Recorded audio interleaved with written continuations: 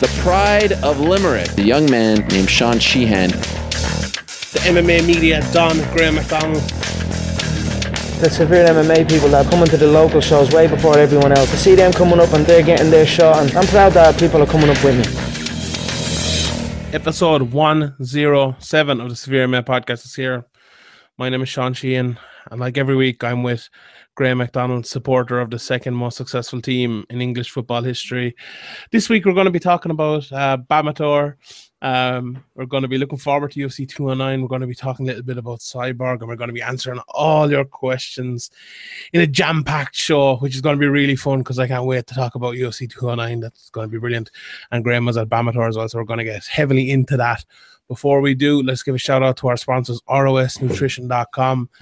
Head on over there, ROSnutrition.com. You can get 25% off the promo code Severe MMA. If you're going lifting weights, if you're going to be strong, if you're looking up Luke Thomas's Twitter page for a guides on how to lift, this is where you need to go if you're in Ireland. ROSnutrition.com.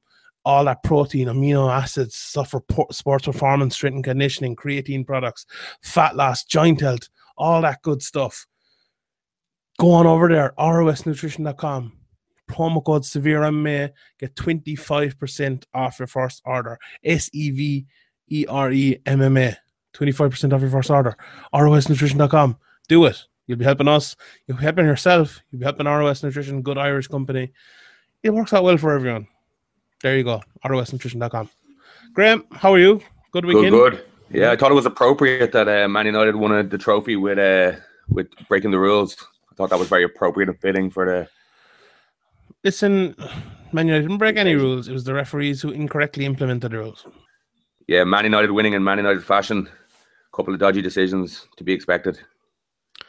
Look, as a supporter of the most successful club in English football, I don't mind. Look, if we win them, by any means necessary. 5 Champions Leagues, that's all that matters. That's what I always say. Oh, you're going. Trophy that matters in football. You're going to that one now, yeah. Provincial clubs. Will you give up on the provincial clubs? Come on. You actually don't have 5 Champions Leagues, do you? If you're being true about it. European clubs. Yeah, well, you said Champions Leagues.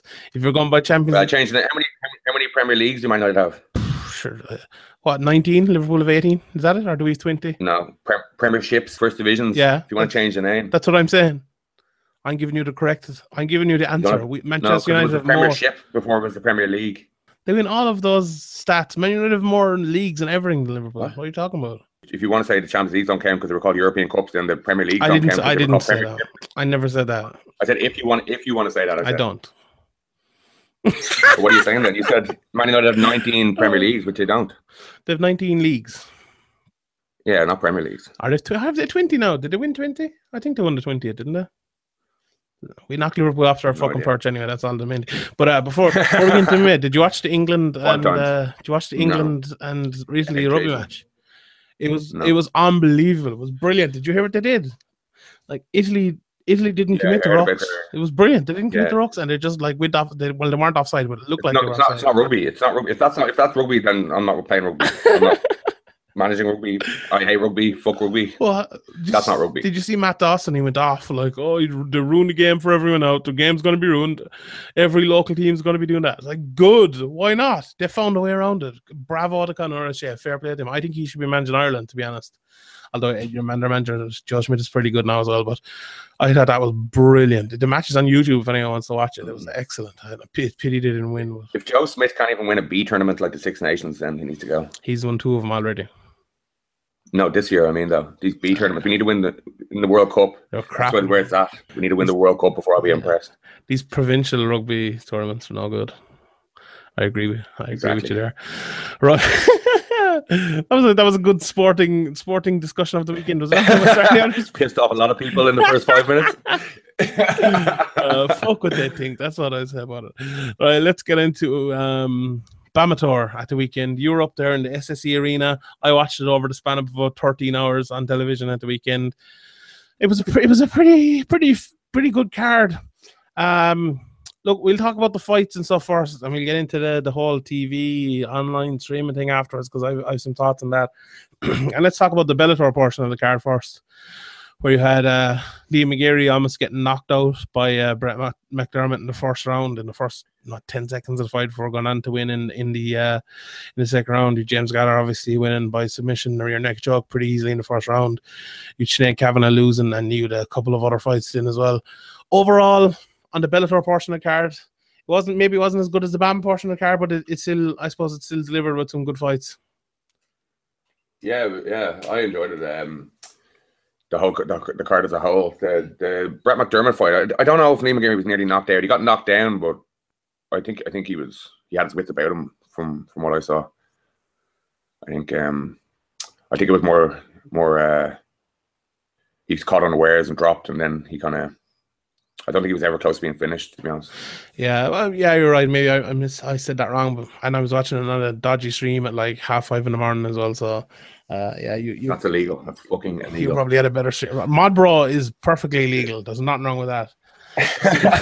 Not wrong with that. But yeah, I thought he put up a fairly good showing though, coming in 3 or 4 days notice. Yeah, Liam McGarry. Definitely. He came out of retirement. He retired about 2 weeks ago, and I'm sure Brett McDermott's been drinking beers and eating it up, and then he gets the call, do you want a main event Bellator? And he against Liam McGarry, and he says, yeah, he comes in and he brings the fight to him. And yeah, he nearly, as you say, he dropped him, and he could have been a big upset, but McGarry was able to get the jab going, get the distance going, and landed a huge knee on Brett McDermott that looked to finish him, but McDermott, tough as nails, he got back up, grabbed a hold of a single leg and got to his knees and managed to survive. He was willing to step into the pocket and trade, and I think McGarry was taken a bit unawares by how good Brett McDermott was doing in the early stages. What percentage of the crowd was still there from its highest and that one? 20% probably. Really? 30%, was it that much? 20 or 30%. Yeah, I think so. Still there, or 20-30% gone? I'd say there was probably about 70% gone. Jesus. And it's not Bellator's fault this time, or not Bama's fault. Chris Fields falling out. What could they do about it, really? But God, that Irish MMA is very that way. And the 30% of those fans that stayed are probably kind of people like me who maybe aren't connected to like a gym and just are MMA fans. And I reckon the 70% of other people are like people from gyms and stuff who their fighters are going out, or they're going to an after party or something. Now, that's not universal. Obviously, a lot of people would stay as well, but that team seems to be a team. I remember myself and the lads, I think Pete was saying maybe a year ago or something. I think maybe one of the Bamators or a Cage Warrior or something like that. We did a chat, and he was saying it's hard to know at local shows how many people are actually there, because some people are cornering people, and there's some people leave when their people have fought, and that's it. The show's kind of over for them there, and I think that's kind of a tradition maybe at Irish MMA a little bit, and that could have been a little bit of it here, but yeah, I think the first outpouring of fans was when Rhys McKee, after the Rhys McKee fight. I think he had a lot of people there with him, and once that was over, a good few people left. That's kind of mad. That was pretty early, wasn't it? What the fuck were they doing? Yeah, I think they were just very disappointed. Yeah. I think he sold hundreds and nearly 1,000 tickets, apparently. Really? So, yeah, I think somebody said 700 or 800. I'm just looking at the attendance here. It says 10,461. Was there that many people there? I wouldn't have thought so, no. That might be wrong. No, but it says that here in Wikipedia. That's surely wrong. Jesus. But anyway, I suppose we'll get on to some of the other fights. James Gallagher against Kirill. You can't really say much about this. I suppose James, he looked good. He's striking the last time I was talking to PT about it. It looked a little bit off. He looked a little bit too far out of range, and he obviously looked a little bit better this time, getting closer into range. And he said himself in the post-fight interview with Niall or the scrum that he doesn't mind getting closer into range now, because what's going to happen if he does get closer into range? They're just going to, he's just going to get a hold of him, take him down and submit him, and that's kind of exactly what he did. Hard to see how good Kirill is really from this, and hard to see how good James is either. It's just that there's a huge gap in quality between the two of them, and I suppose better days to come. But it was he beat what was in front of him in every facet of the game easily. Beat him in the striking, beat him for the takedown, beat him on the ground. He just looks like James Gallagher looks like a phenomenal grappler. Yeah, he looks very, very comfortable on the ground, especially. And there's big strides going to come from him, hopefully, and big things to come from James Gallagher.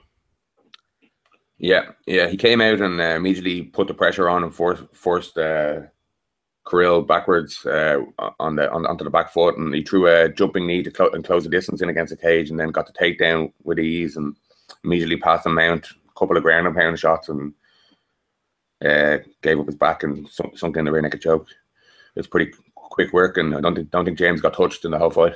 Yeah, they're talking about him fighting AJ McKee next. I was actually just talking to Niall before this, and we were kind of agreeing maybe it'd be a good fight, great move, but maybe that's not the best thing for Bellator. You know, I was talking last week about maybe Tom Duquesnoy against Eamon Zahabi. Was it Eamon Zahabi, I think. And I was like, I think in the UFC that's okay, because you lose a fight, you can build your way back up. In the UFC, there's so many guys, there's so many opportunities. But in Bellator, I think that's a little bit harder to do, because if one of those guys, if they fought and one of them wins, they're going to be vaulted into maybe top 5, top 10 of the rankings. But the other guy is kind of going to be with the kind of the people who we call cans, or the lower down kind of maybe people who should be fighting on the local scene, going to be fighting them.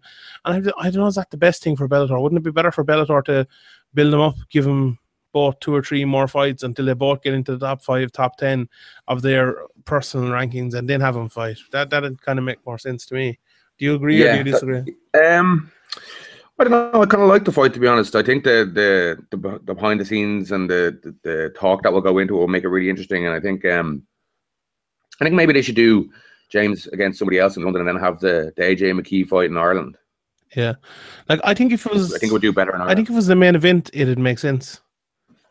You need a big fight if you're going to put James in the main event, and I think they should put him in the main event, because I don't think he's going to pull out of a fight. Like, well, if he gets injured, he gets injured or something like. But they need that. They need an Irish person in the main event, and now they try to do it with Chris Fields, obviously. But James Conner seems to have gotten a bit of a follow, and obviously, there's unavoidable comparisons to Conor McGregor. The tattoos, the looks, the walk out to the cage, the Billy Strut, even nearly he's pulling out. It's unavoidable. A young lad, still making his way up, and people, like, there's a section of people obviously who don't like that, and then there's a section of people who love it. The same way as is with McGregor, obviously at very different stages of their career at the moment, but they're still like you heard the crowd when he was winning and stuff. There's a big fan base in Dublin as well. You're going to have a huge SPG fan base. I wrote about it in my my Shardog article before the fight. Like that, there's a lot of fans will obviously came in off the back of McGregor, and now he's the next thing coming along with the likes of in that gym with Dylan Tuke and Franz Malambo and all the rest of them.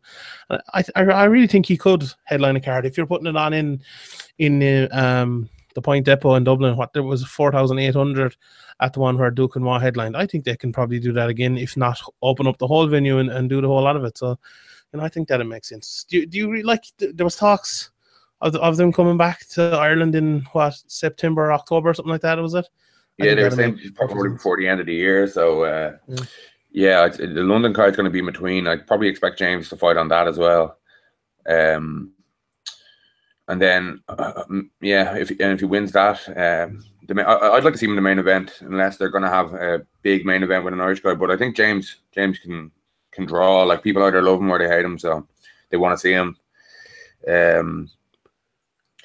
Yeah, I don't see why he can't main event.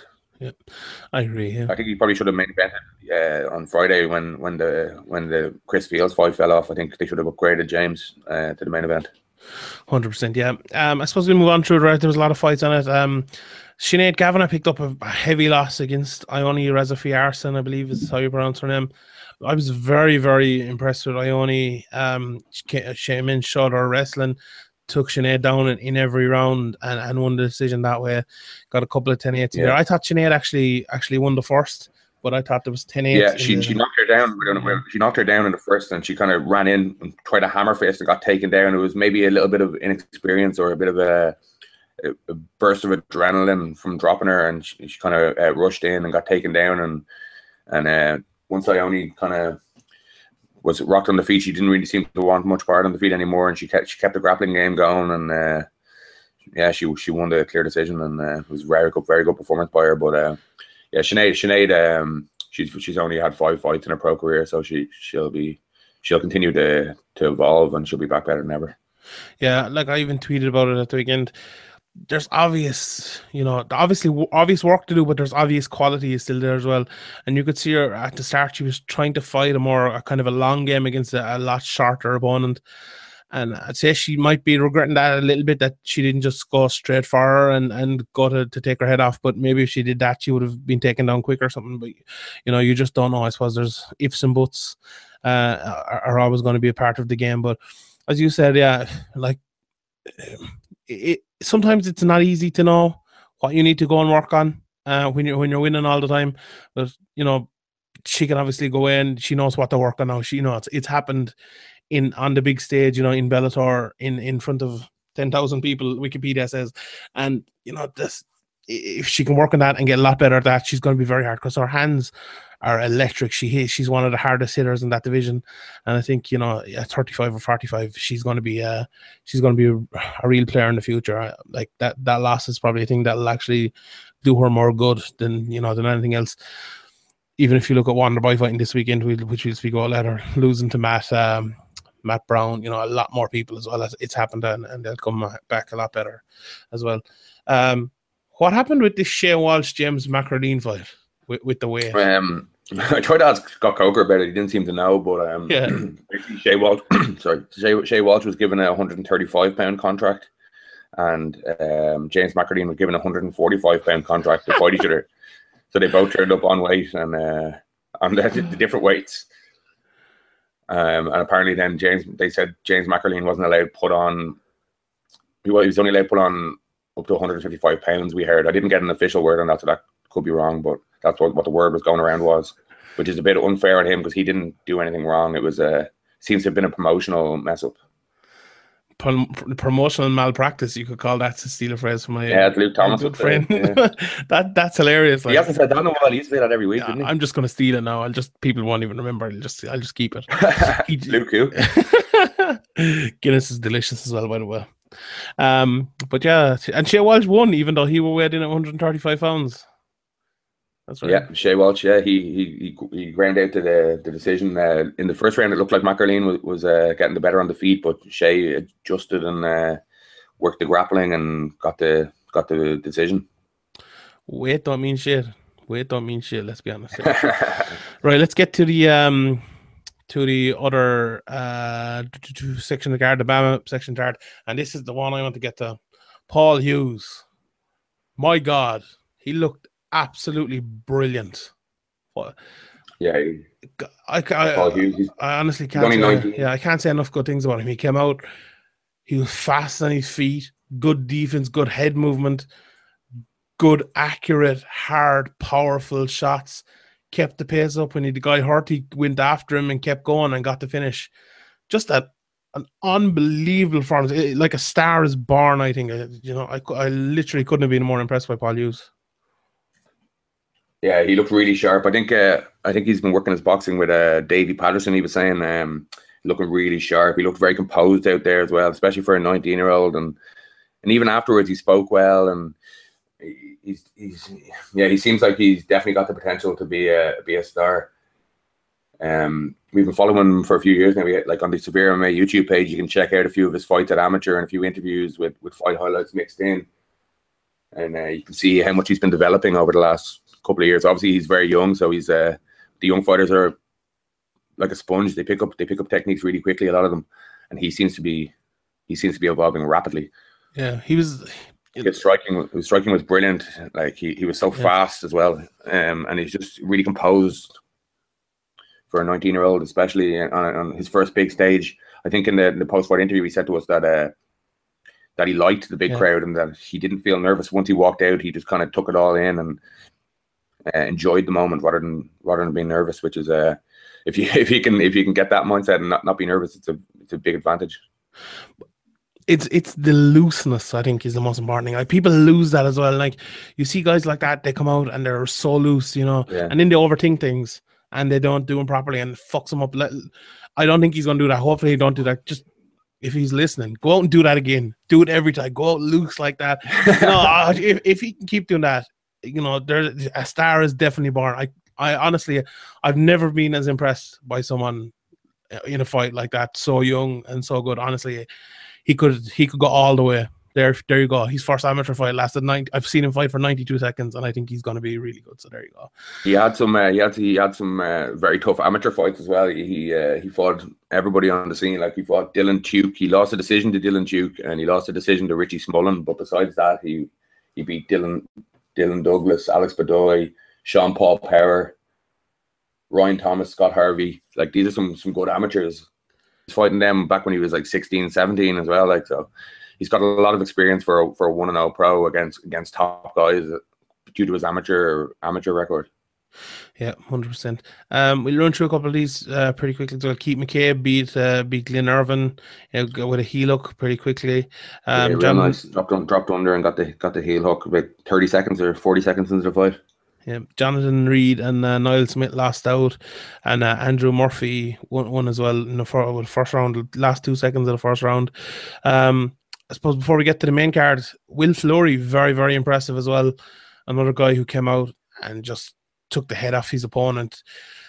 What I was most impressed with Will Fleury in was it's very hard, especially when you're a big guy like that. What was he fighting? A welterweight like that? He was higher than welterweight. 185. Was it 185? It says welterweight here. Yeah, they're wrong. But no, middleweight.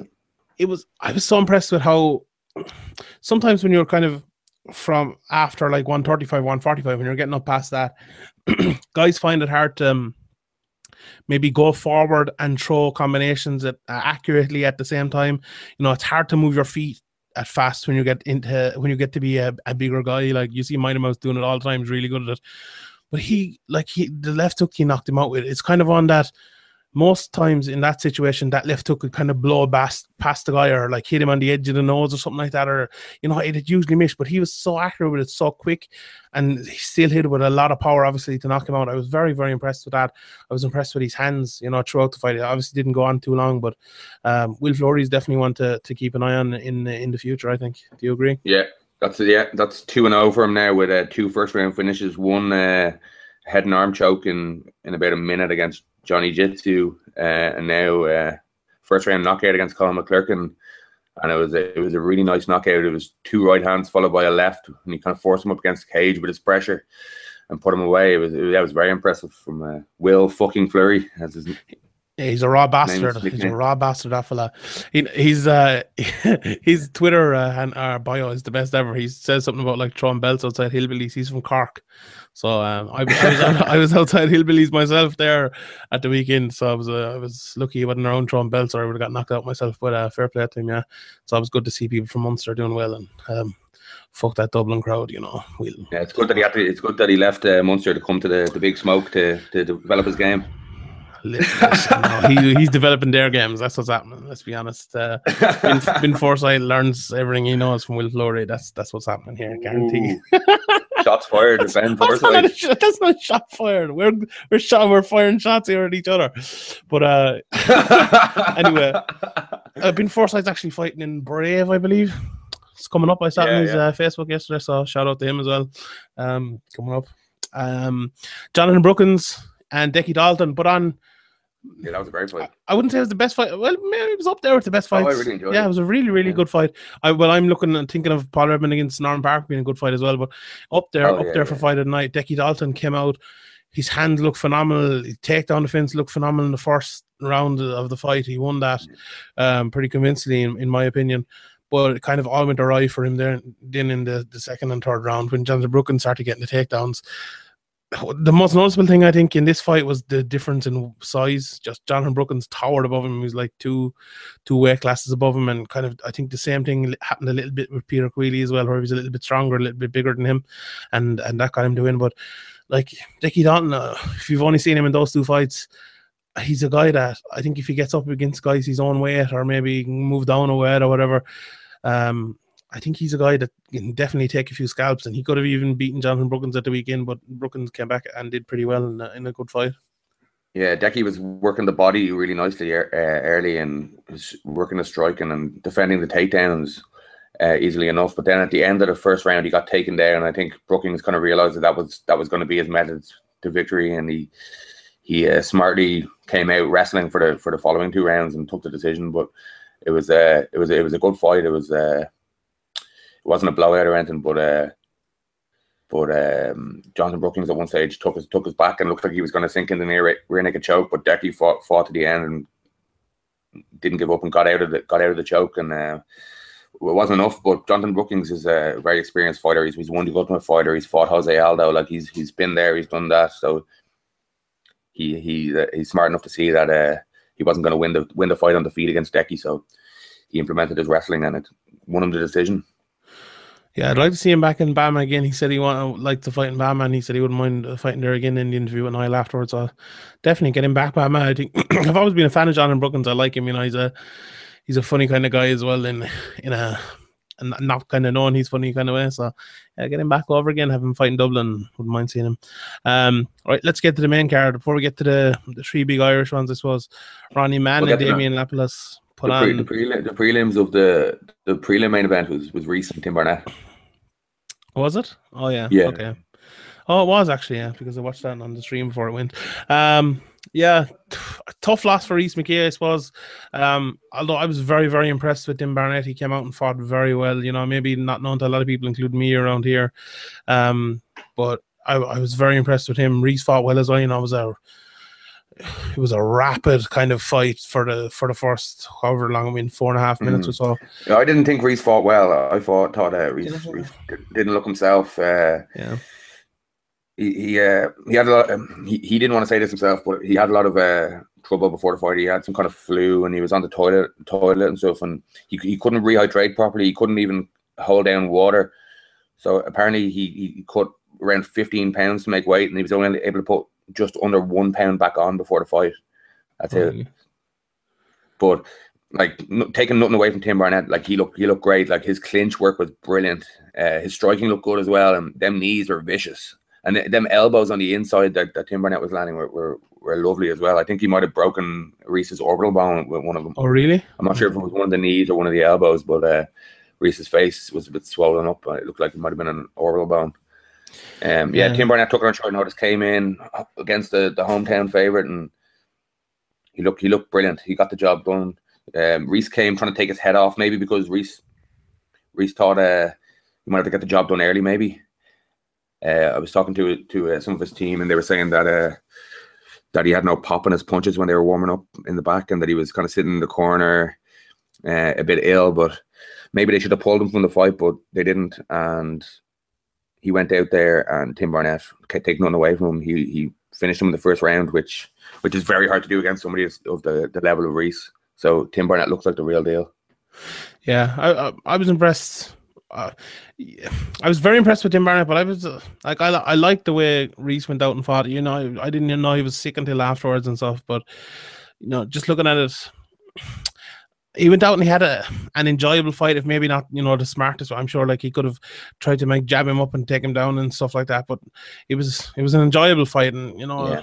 I think Reece was loading up a bit too much. He kind of made himself even more, used up too much of his energy early, swinging for the fences. But it's easy to say in retrospect. If he had landed one of them big punches, we would have been talking about how he has another great first round knockout and all that. But it's easy afterwards to look back and armchair. Yeah, it might be a blessing in disguise too. Remember after his last fight, we were talking about how, you know, there was talks about him fighting in the UFC in Belfast there and stuff, and we were like saying, you know, maybe better off taking the kind of Tom Duquesnoy route, having 2 or 3 more fights.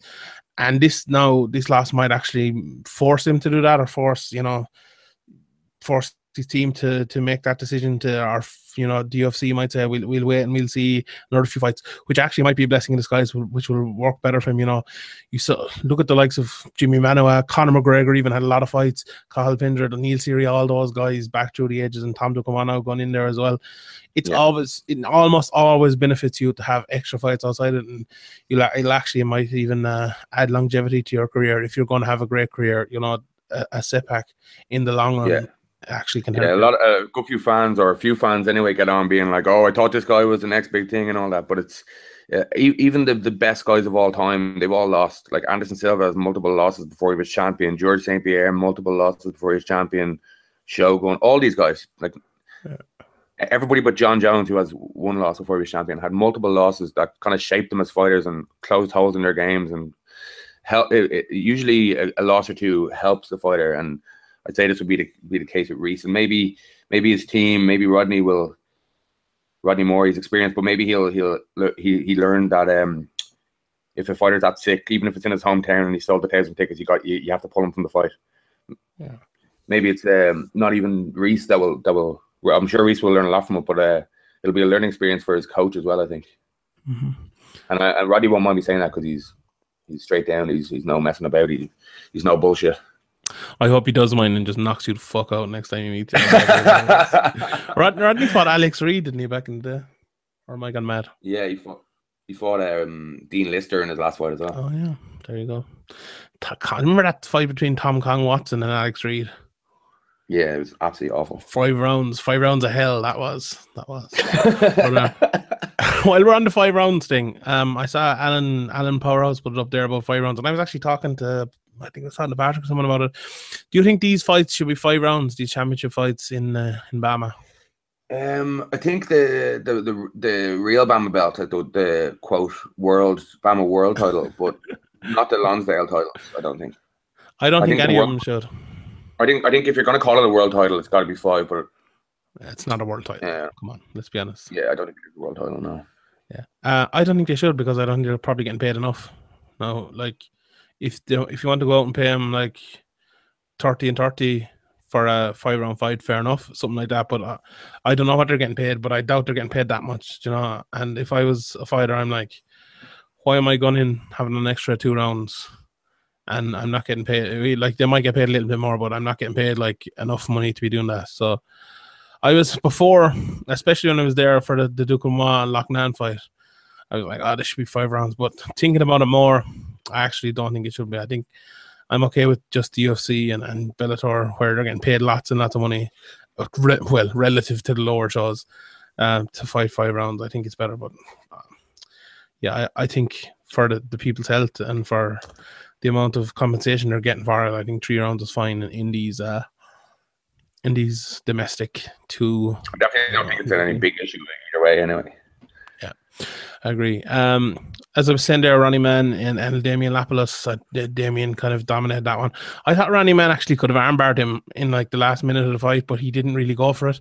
He had like the armbar position, and he could have tried to kick him off anyway, and get his weight off of him and go for the armbar, but he never really went for it till like the last 8 or 9 seconds, and he nearly actually got it, but time just ran out for him. But I think Damian Lapalus deserved that one anyway.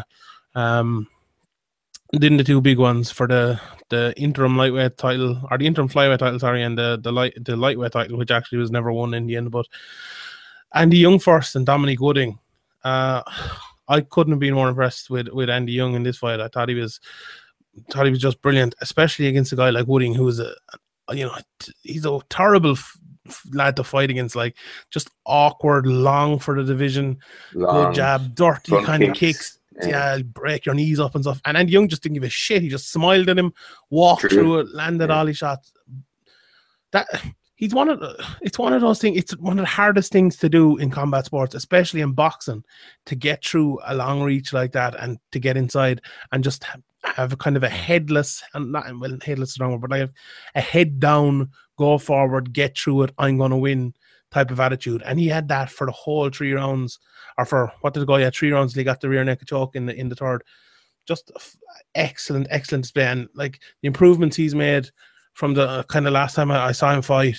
Like, I'll be honest, I wasn't. 4 fights ago, he kind of had a 50-50 record, and he seems to have really turned the corner. I think we talked about this last week, and he looks to be really comfortable with himself. And as Norman Park said in the post-fight interview denial, he's really just kind of in the zone at the moment. And Andy Young, and he's loving it. He's loving coming to train, and he's just really enjoying it. Yeah. Here's an idea. Do you want an idea? Andy Young versus Neil Seery in the UFC, and Neil Seery's last fight. Andy Young and Neil train together a bit. I don't know. I prefer Irish guys to stay away from each other if they can. Just scrap, lad. Just scrap. Come on, I want to see that fight. It'll be a good fight. But props to Andy Young anyway. Whatever happened, very, very impressed, and hopefully get the unification bout with Rani Sada, I believe his name is, or something like that. But they fought once before and had a pretty good fight. But I think Andy Young has improved an awful lot, and that'll be a good fight. Right, speaking of Irish guys fighting against each other in the BAMMA main event, Norman Park fought against Paul Redmond in a fantastic fight over 3 rounds. And as we predicted last week, it was a very, very close decision. What was it, a split decision or majority? Was it a majority? Yeah. Well, yeah. One judge scored a draw, and the other 2 judges scored it 2 rounds to 1 for Norman Park. First things first, how did you score it? I scored the first round for Norman, the second round for Redzer, and the third round for Redzer. Was the third round at 10-8? At the time, I was thinking it'd be a 10-8, but I went with a 10-9. I was thinking it could be, but I went with a 10-9. But the second round was very close, and like Norman was on top for a lot of it, but I think Redzer was doing the better striking off the bottom, and then he got the soul, and I also thought he outstruck Norman in that round on the feet. But Norman did have a lot of top position on the ground, and the judges do seem to go with that over a good work off your back a lot. So I wasn't surprised with the decision, but I would have given it to Redzer myself. Yeah, I think 29-28 Park is fine. I think 28-28 is fine, or I think 29-27 or 29-28 Redmond are fine as well. It's one of those fights as I said, we said it last week. It was always kind of going to be the drag it out kind of 50-50. Every battle is a battle in itself. I scored it 29-27 to Paul Redmond. I thought he did enough in the second, even though it was very, very close. It was a toss of a coin, really. And I thought he won the third 10-8. Norman was one of the most honest interviews I've ever seen Norman give to Niall afterwards. And Niall said he scored it for Paul Redmond, and Norman kind of even said, I see where you're coming from. It was one of those fights. And I want to see a rematch. I want to see a rematch next time they come to Dublin. Have the 2 of them lads fight again. It was a brilliant fight. There's a whole lot of respect. There was nothing in it but, a toss of a coin, and, the 2 lads, great pros who don't get enough respect from me anyway. Like, especially Norman. Norman was a guy who kind of got this reputation for being like a not finisher, going to decision and stuff in the UFC. And like, fair enough, he did get mostly decision and stuff, but that fight was very good. He's fighting ACB as well was pretty good, bloody kind of affair, went to war. Paul Redmond as well, another guy who I've said it for a long time in this podcast. He went in there against Mirsad Bektic, cutting about 94 pounds of weight, and went in Scotland and got knocked out in the first round against one of the Scottish home favourites as well. He never got to show what his ability in the UFC, and he obviously came back, won against Chris Stringer, and I thought he was very, very good at the weekend as well. Showed his boxing, showed his power, something that he's never been really able to show before, and he even said that himself afterwards, that he was very gracious, gave Severe Main interview as well, that, and he didn't need to do that. But I think. What did you think of in the third round? I only saw that at the time from K-side, but that knee from Redzer looked to hit the body. I was nearly positive that hit the body, and Mark Goddard said it was illegal, and that could have been a turning point, because I think Redzer was really piling it onto Norman at the time, and Norman got to take a rest and kind of recover because of Goddard's call on that one. BAMMA haven't put up the fight yet, so I haven't had a chance to look at it closely back, but I was pretty confident at the time that wasn't illegal, that knee. From the angle I looked at it did look illegal, but then they kind of showed a replay of it and it didn't. And I think Mark Goddard was kind of looking at the same angle, the TV angle I was watching obviously at home. And I think he was kind of directly looking at the same angle as the TV, and maybe a little bit off-sighted. So he kind of just, rather than taking a chance that the fight could end on an illegal knee, he said, look, we'll give him 5 minutes and, we'll let him fight back at it again. So you can't criticize him too much. It was one of those ones that was very close, but I suppose only the 2 lads. But if it didn't land illegally, he couldn't have seen it land illegally. So that's a good point. Yeah, that is true. But look, I don't know. We could be wrong here, and it could have landed illegally. But from the angle I was looking at it, it really didn't look illegal to me. Cage side. Yeah, I'm not sure, to be honest. Looked to hit the body, but I suppose either way, it was. I don't, like Norman said it afterwards, he's never given up. You have to fucking kill him for him to, to lose. And some lads say that, and it's bullshit. Like, but I do, in fairness, I think that I don't think he was, I think he probably would have survived either way. No, you'll never know, obviously, but Would you want to see the rematch? It wasn't as if he was nearly finished, but it was kind of Redzer was kind of piling it on more than he had been in the whole fight. So the momentum was kind of with Redzer, and then it kind of got taken away by the stoppage, the momentum. But I don't think Norman Park was about to be finished or anything like that. But it could have been a vital moment. We'll never really know what would have happened, but it's unfortunate that that call was made, if it was the wrong call, which I think it was. Gabbiadini was offside too, let's be honest. I've a pet peeve about that. Do you know the way they stop the ball when they're showing offside calls? That ball was stopped at least 2 frames too early as well. They always do that. They always do that. They just make the ref's decision. They usually do it the other way, where they make it look like the ref's decision was correct. Yeah, but yeah, I'm not sure. I wasn't really paying too much attention to the El Provincial Cup. Right, we've talked about the fights. Let's talk about the whole stream and stuff. My biggest problem with this, right? We know about Bellator, and we know they're not on live stream and everything like that. My biggest problem was with BAMMA. Like, I was under the impression that the Paul Redmond fight and the Andy Young fight and all them was going to be streamed. Were you under that impression as well, or did you know all the time that it was going to be on? Is going to be on. Yeah, I thought it was going to be the same as it was before, because they didn't say anything differently. They said it was going to be on Unilad, but it turns out only the prelims were on Unilad's Facebook. I actually did think that it was going to be the main card as well, but the main card was on tape delay on Spike that night. Yeah, like when it said Spike, I presumed like the card was just going to be like lengthened, and they're going to be fighting until 10 o'clock, and then whatever, they might show a replay of a fight or something, and then show like the 2 main or 2 or 3 main fights live. But they took like a 2-hour break. And it was just so odd. Like, and I think we've blamed BAMMA not BAMMA. We've blamed Bellator a lot for not being on live TV and stuff. But when this happened, it kind of illuminated me, and it opened my mind to, okay, it happened with Bellator, and now it happened with BAMMA as well. And what's the common denominator there? That's Spike TV UK. So I think we've been looking at the wrong place the whole time. By obviously BAMMA and Bellator, they can fight their corner or whatever, try to get it live. But at the end of the day, it's not that easy to get on television and get these deals. And they have this deal now. And Spike are the ones. Isn't Spike owned by Viacom and Bellator is owned by Viacom? So they're the same parent company. But Bellator doesn't own Viacom. Viacom owns Bellator. Yeah. Do you know what I mean? Yeah. That's the problem here. Yeah. Yeah, but do you think they'd want to, Viacom, if they own the brand, they'd want to promote it worldwide, get as much interest as possible by, like, sport? Most people are going to watch, nearly all people want to watch sport live, no matter what sport it is. They don't want to watch it back. It just loses that extra excitement and that anything can happen factor. So you would think that Viacom would want to, if they're going to be putting on shows in the UK and Ireland, that they want to have a live TV deal. And even I asked Scott Coker in the scrum about the geo-blocking of the normal Bellators from the US. And the streams are geo-blocked in Ireland, and he didn't seem to even know that was the case. So I don't know how much attention they're actually paying to the whole TV and streaming deals over in the UK and Ireland. That doesn't seem to be a priority. Yeah. I can't say too much about it, but from what I heard, Bellator are... I think he knows more than he's letting on, and he just doesn't want to give people the bad news. That's the impression I kind of get, and that he's fighting hard to actually get it on live TV here, or to get it the live streams or whatever on here. Well, for a company as big as Viacom and Bellator to have an online stream, like you see shows in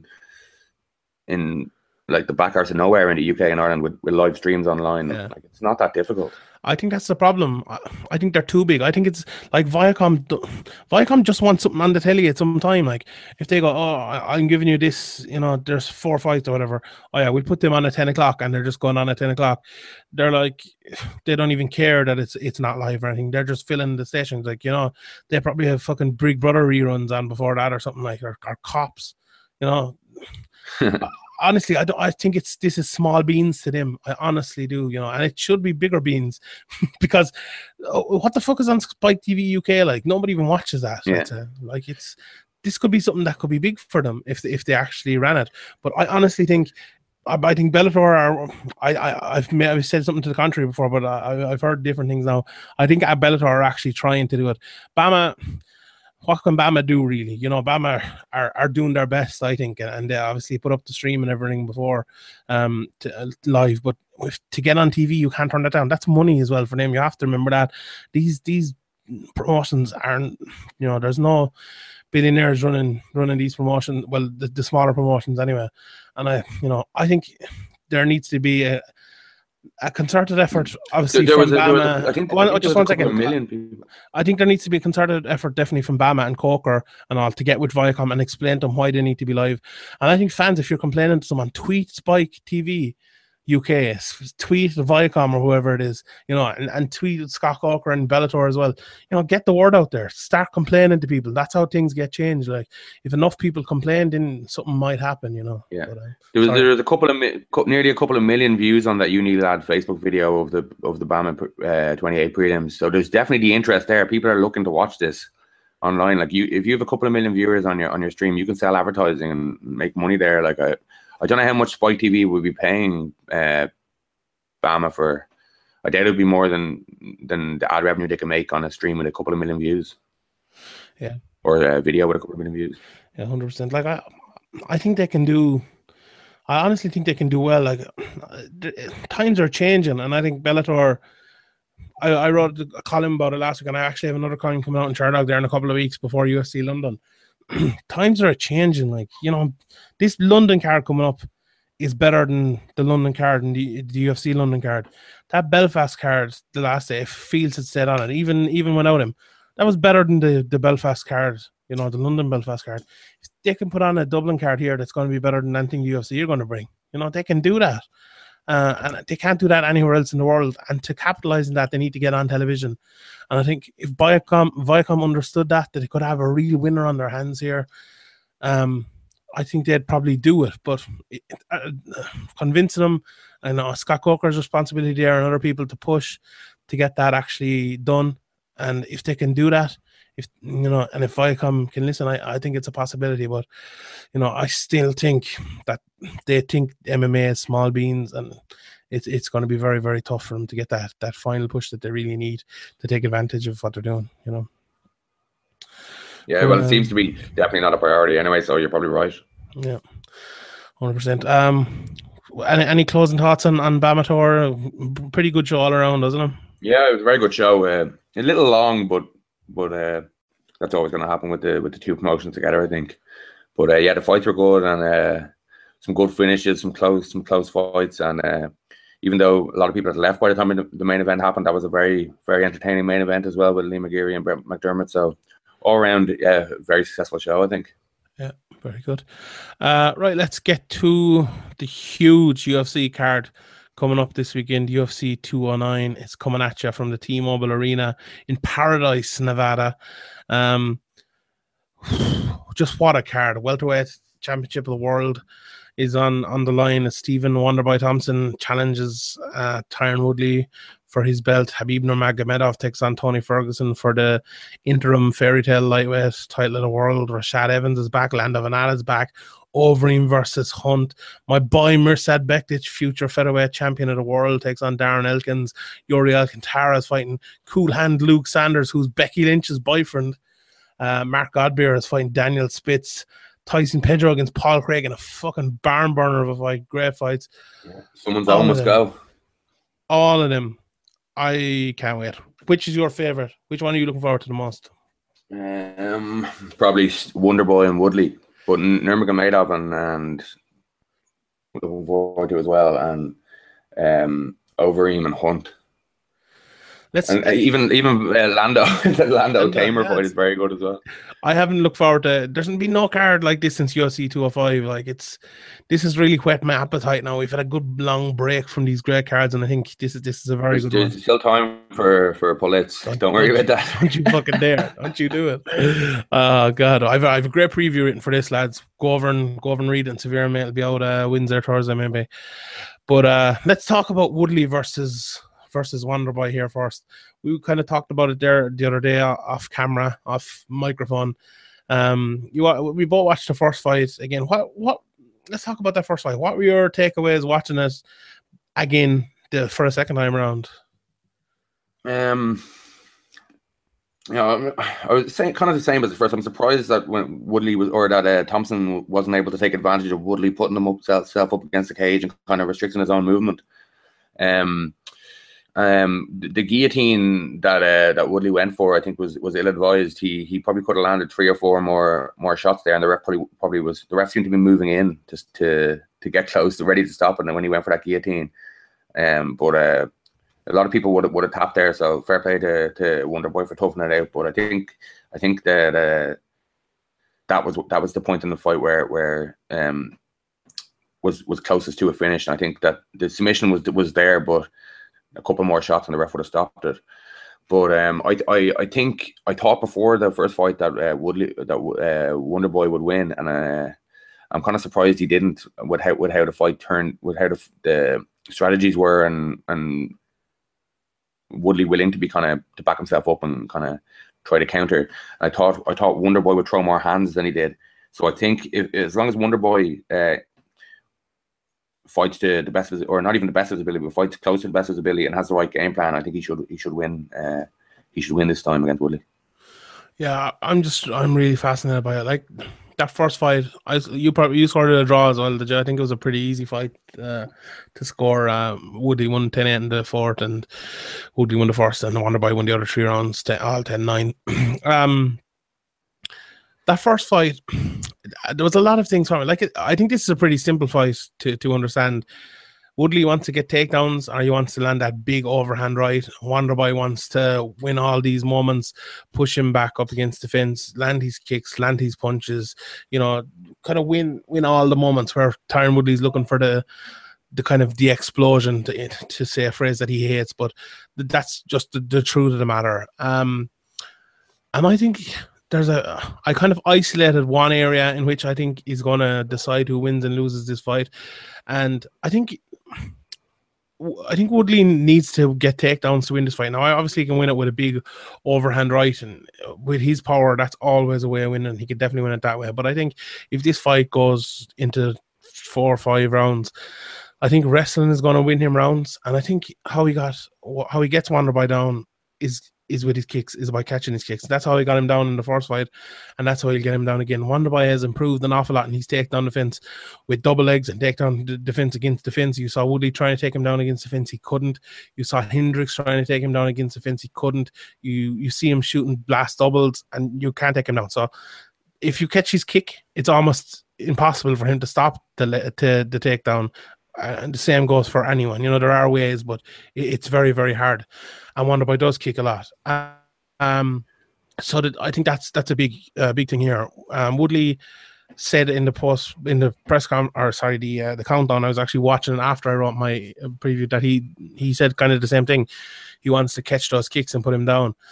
And I think Wonderboy will know that, and he'll be cognizant of it. But a big part of the first fight was he threw that kick and he got taken down, and he stopped throwing as many kicks.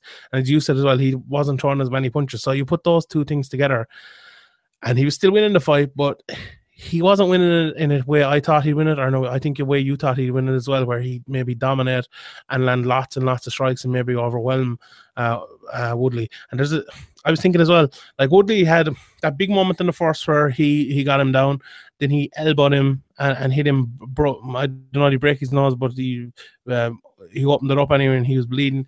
Then he knocked him down in the fourth, almost got the guillotine, almost got the finish. He'd 3, 4, 5 big, huge moments in the fight. And Wonderboy had none. Wonderboy won rounds, but he never knocked him down.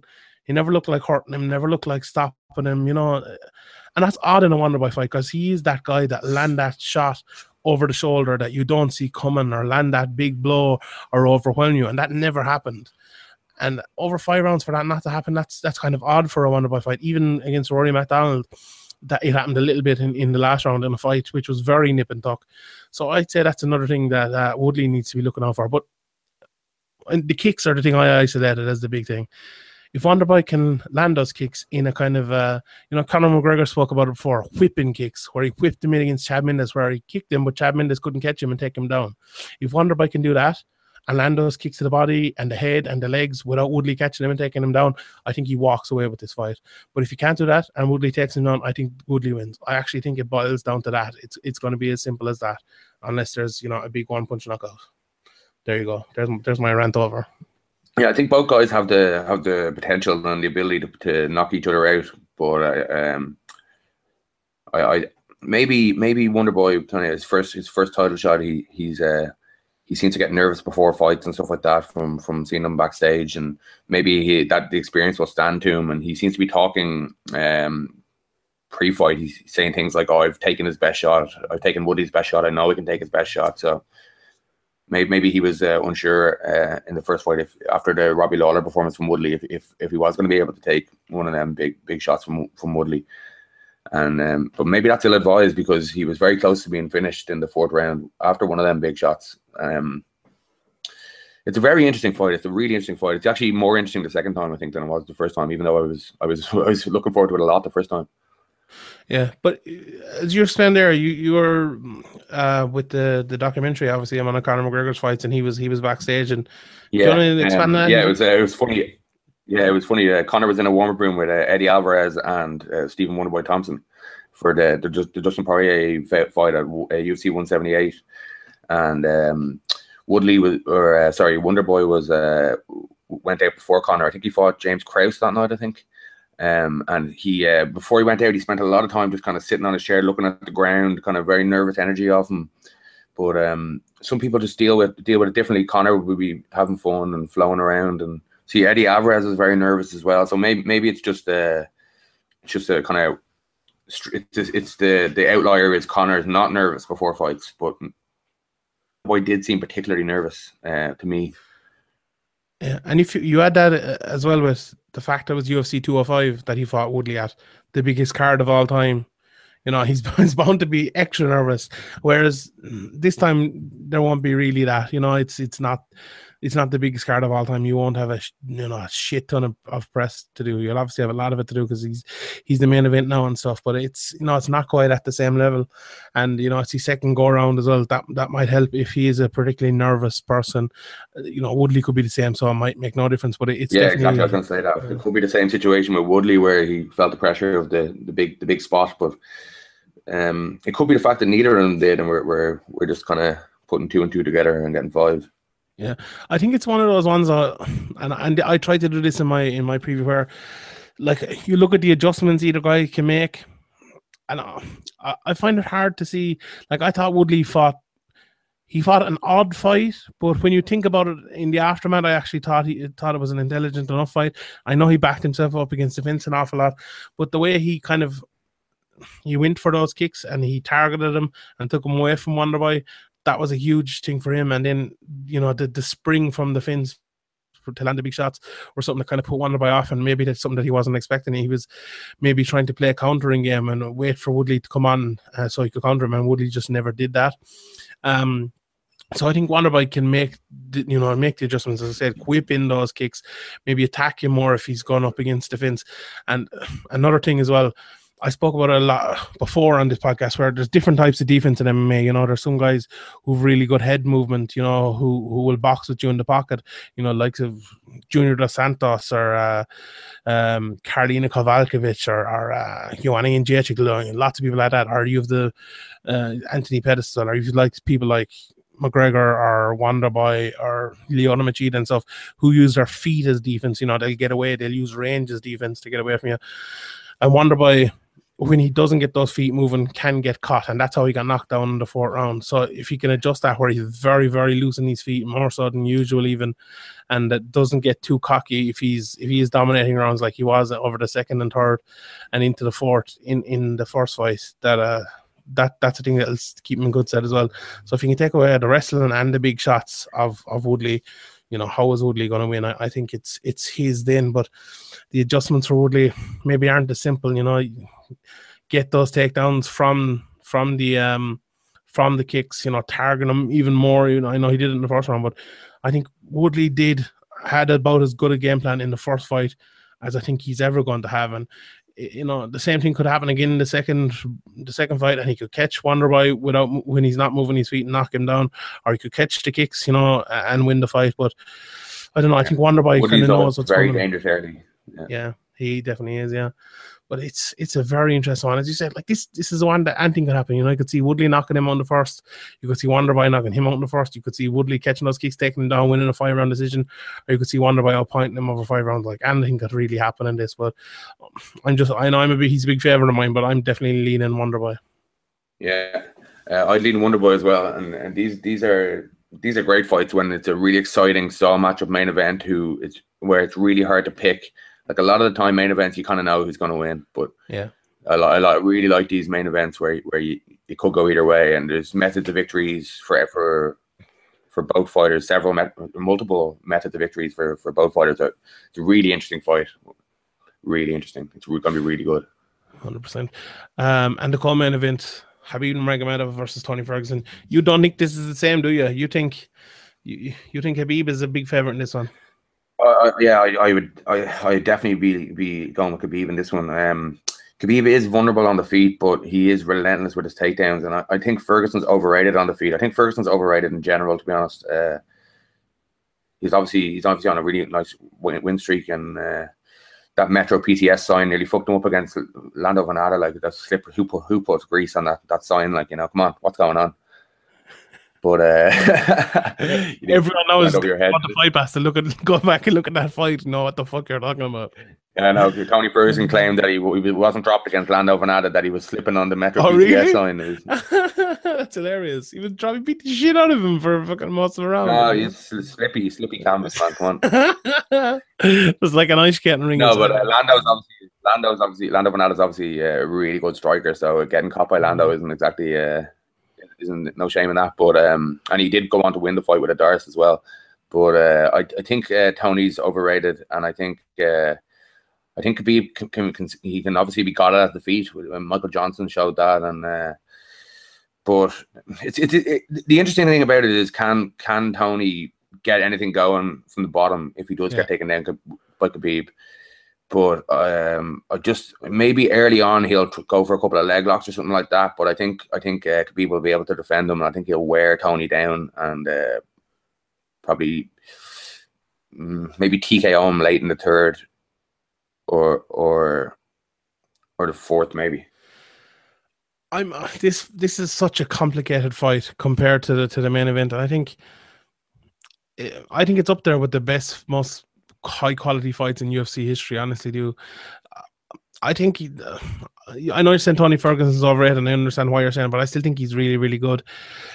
Yeah, he is. No, he is really good. I know what you're saying. Yeah, I know. But when Tony Ferguson came out of the Tough House, when he was in the Tough House, like, he was a wrestler and stuff, but his boxing was phenomenal. Like, he was he a wrestler? Really, I think he was boxer. Was he not a boxer back in the Tough House? I think he was. He was a boxer in the Tough House, but I think he was a wrestler before that, wasn't he? Maybe. Things, but he all the time in the Tough House he wrestled anyway. But I think he boxed. Sorry, but I think he had a background in wrestling before that. But whichever way, anyway, he came out of it as a boxer. Like, and I remember I think I even tweeted him at the time. I love your style or something, and his style has just completely changed. He was like a straight up boxer, lovely, very sharp hands. But now he's gone kind of Paul Feldery. He throws spinning back fists and in a different way now. But I think it's interesting, obviously, in the feet, right? If it stays on the feet, I'd favor Tony to do that. Like, he throw a lot of kicks, it's harder punching power, maybe not better technique, but a more varied offense. You don't know where it's coming from, more of a chance to knock Khabib out. Whereas Khabib is, he's a good jab, good straight right and stuff like that. He's a good straight shot, but on the ground is just, it fascinates me. And here's one thing for people to ponder, for you to ponder. Tony Ferguson trains with Eddie Bravo, who is, obviously 10 Planet master and stuff with the rubber guard and all that. But Khabib, when he gets on the ground, he loves to get. He isn't a big guy for maybe mountain guys who are taking their backs. Now he'll do that as well, but he's a guy who likes to get inside control or half guard. And if these guys to the ground, the more likely place it's going to be, it's either in the guard guard or he's in his half guard, I think. And Eddie Bravo, like, he's the master of the lockdown and attacking from those positions, as you said there, with leg locks and different stuff. Like, if you're to ask a person, what's the most likely thing that happens in this fight, the most likely thing is that Khabib gets on the ground and gets on top and gets probably in Tony's half guard. So Tony probably knows that. And like, is he working from there? Like, is he working on the lockdown? Is he working on sweeps from there so he can get, as you say, leg locks or heel hooks, or get to Khabib's back, or get back to his feet working in that position? And he can do that. He's very good from that position. Now, the rubber guard and stuff is going to be a lot harder, because I think, I'm not sure Khabib will give up those positions to him. I don't think he'll get, it could happen where he could get into his full guard, and it probably will happen at some stage. But I think he'll have worked a lot on that. But yeah, well, Khabib might be diminished by the time he gets to takedown if Tony can land strikes on him. Tony doesn't, like, since he's been fighting the top caliber guys, Tony hasn't got any TKOs or KOs. They've all been submissions or decisions. Back when he was kind of on the regional circuit and coming up in the UFC, he had some TKOs and stuff like that, but I don't think he has a stopping power to put Khabib away before Khabib can get the takedown.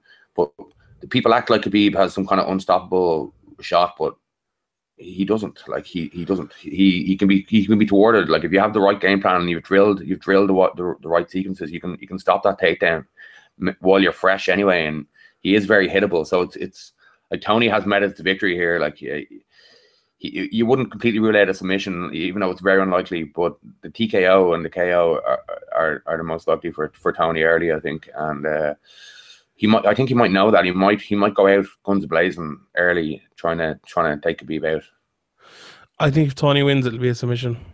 To be honest, I disagree with you in that Khabib's takedown is you can stop it. And I know you're going to say Gleison Tebow here, but Gleison Tebow's a big, hefty fucker who, it was his second UFC fight, first time pay-per-view. And he out-wrestled Khabib. I wouldn't go that far now, but anyway, like, he got Khabib down. Khabib didn't get him down. Okay, and Khabib has destroyed everyone since then and before it. So, yeah, I know, but I'm just. But you're basing everything off of that, like. No, I'm just saying it's just unstoppable. This narrative of being an unstoppable takedown, I think people are overestimating. Like, once he gets on top and stuff, he's absolute beast and stuff. And he's taking how much of that is based on the Gleison Tebow fight? Like, not all of it. I just think even against Michael Johnson, he had to readjust a couple of times to get the takedown, and Michael Johnson isn't exactly a top caliber fighter in my opinion. Jesus, I disagree. I think he's unbelievable. I think if he wants to take you down, he will take you down. He's good at setting it up too. He's not going to go straight across and just take you down like straight away. He will set it up with his hands and different things. Like, he destroyed Dos Anjos.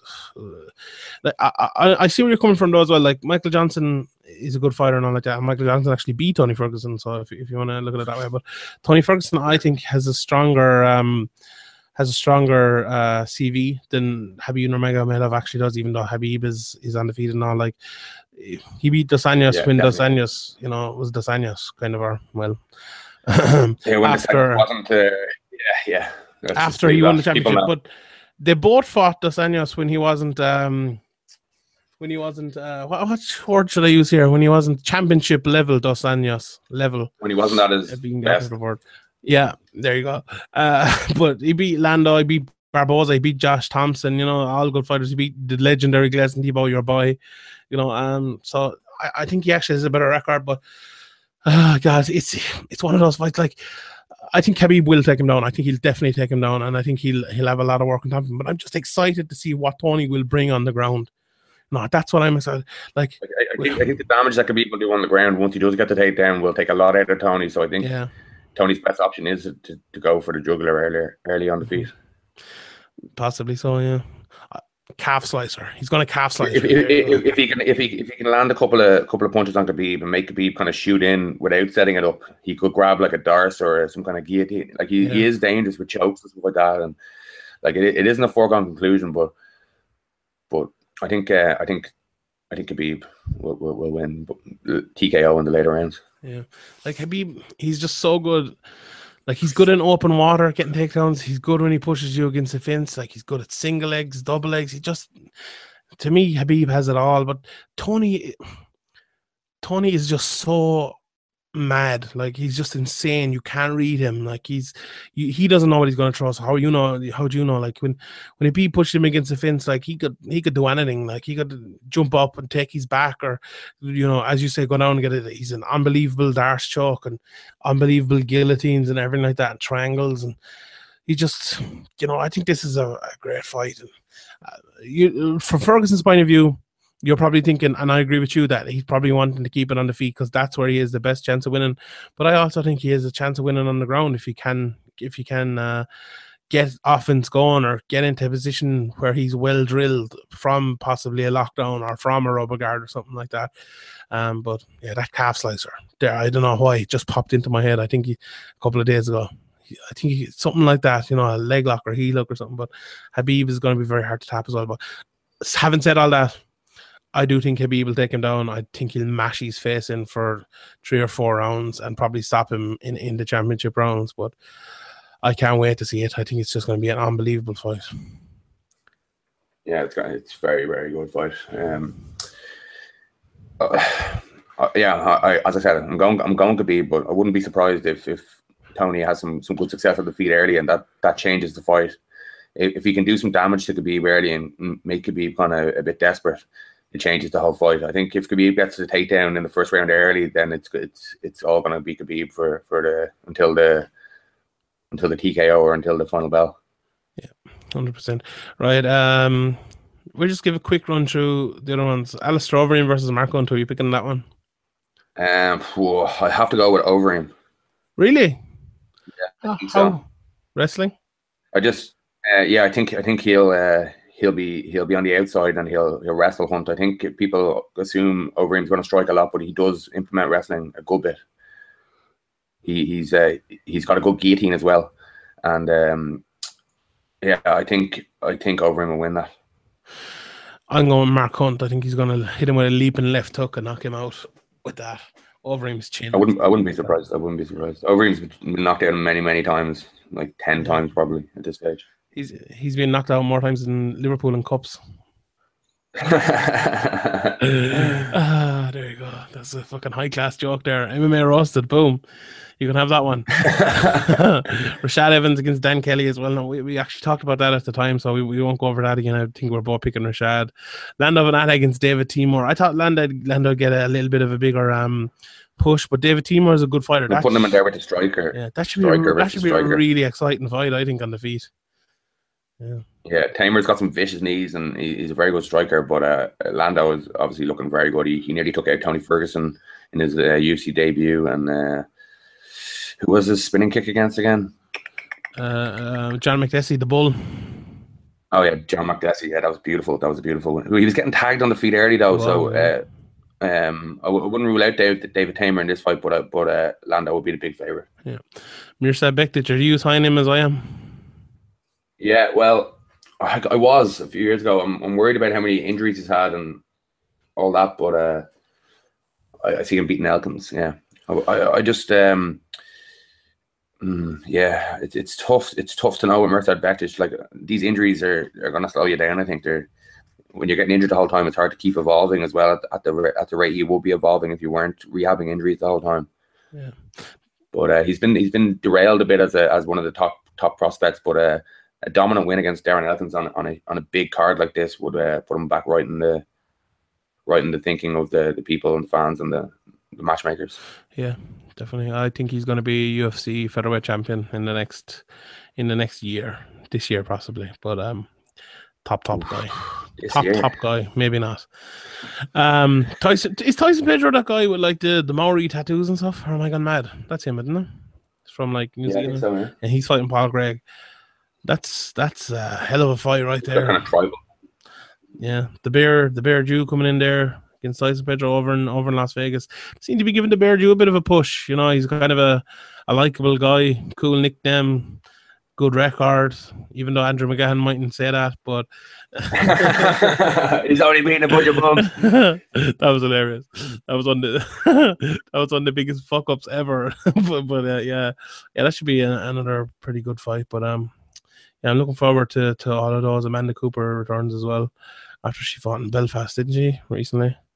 So that should be fun. Hopefully Becky Lynch is there as well. So I'd like to see that. Becky Lynch? Becky Lynch is the Irish wrestler. Is Luke Sanders? Okay. That's cool. You said That's that earlier. cool. I was like, I did, yeah. I only found that out yesterday, and like I didn't even know he was on the card until I just opened it like 10 minutes ago. I was like, "Oh, there he is!" And he's Becky Lynch. But yeah, there you go. That's going to be one of my useless facts for the day. I better tweet that out before the podcast comes out. But yeah, good card. And very good card. Yeah, should be fun. Looking forward to that one. Are we gonna have a little bet? Who are we picking? You're picking Overeem, so I'm picking Hunt. What are we gonna bet? Yeah, we can do a point if you want. No, I already owe you like 10 points. But let's bet. Make it 11. You have to say I love Man United on next week's podcast, and I have to say I love that other team if our guy wins on the next week's podcast. What do you think? I don't think it's worth it. Worth it. What are you, cheating? The incentive isn't that good, but the payout is. Imagine hearing me saying it. Imagine hearing me saying it. The risk for you is less than it is for me. I just edit it together. I'll just edit you saying what you said and put the Man United bit in ahead over double. Okay, that bet is on. So that bet is on. I'll bet you a point. No, we've virtually shaken on it now. Before we get to the questions, let's talk for just a quick brief period about Cyborg. We talked about her when this whole thing kind of went down, but this week she was basically cleared by USADA and given a retroactive TUE for the substance that she had taken. Ian Kidd did an article for Bloody Elbow saying that the substance she actually had taken wasn't written on her forms, the declaration forms, and that was kind of the only thing really that she had done wrong. She got letters and stuff from her doctor to say that she needed this as a medical. Didn't Chael get letters from his doctor that said he needed to have all the stuff he had? That is true, I suppose. Just that is true. Yeah. But she had it in tiny doses, to be fair, and it was because of her sickness and stuff. And I suppose from that point of view, she has been exonerated, and there isn't really much to argue over that. The rules are there, and that happened. But what do you think about? They did a good. The lads on the MMAB did a good discussion about this at the beginning. But what do you think about this whole announcement? This potential violation thing that we have to write in the headlines every time, and the effect it does in the thought of public opinion. They need to wait until it's confirmed. I think before publicly announcing these things. It puts even if somebody gets exonerated, it puts a little stain beside their name in a lot of people's eyes. Anyway, a lot of people don't buy it because of all the terrible excuses that have been used to overcome drug tests in the past that have been accepted. I think a lot of people assume that the excuses are bullshit, even when they're true. Yeah, 100%. Yeah, I think. Look, I think there's obviously teething problems with this sort of thing. We've spoken about it a lot, and there's look with the whole privacy thing and everything like that. I think that USADA and the UFC, I think all three of them should have to agree on whether they release something at a time, and with the third person being obviously Cyborg or whoever the person is who failed, and that means things probably aren't going to go out, and there's good transparency there and stuff the way it is now, but I don't think you can do it. Like she's been obviously someone who's failed a test before. She's going to be painted with that same brush again now, even though she arguably did nothing wrong. We saw it with John Jones. I know that was the pre-USADA and all that, but his test came out for the cocaine when that never should have come out, and that did irreparable damage, to him and his brand and everything like that. And Cyborg has lost, I believe she's lost sponsors and things. But yeah, honestly, I think you need to have a little bit more respect for the fighters and a little bit more respect for their careers, and they're doing enough by kind of giving up a lot of their privacy and stuff. But you need to make sure, as you said, they have failed, and they're, I think even the failures themselves, they need to be caught red-handed for stuff. They need to have a lot of it in their system. This, don't let it to a tainted supplement or anything like that. You need to have enough of something in your system for them to catch you, I think. But I think though a lot of the times, like not naming any names, but they find out what they failed for, and then they go searching for a contaminated supplement, and they find one and go, "Oh, this could have been contaminated," and that gets them off, or that gets them leniency in their ban.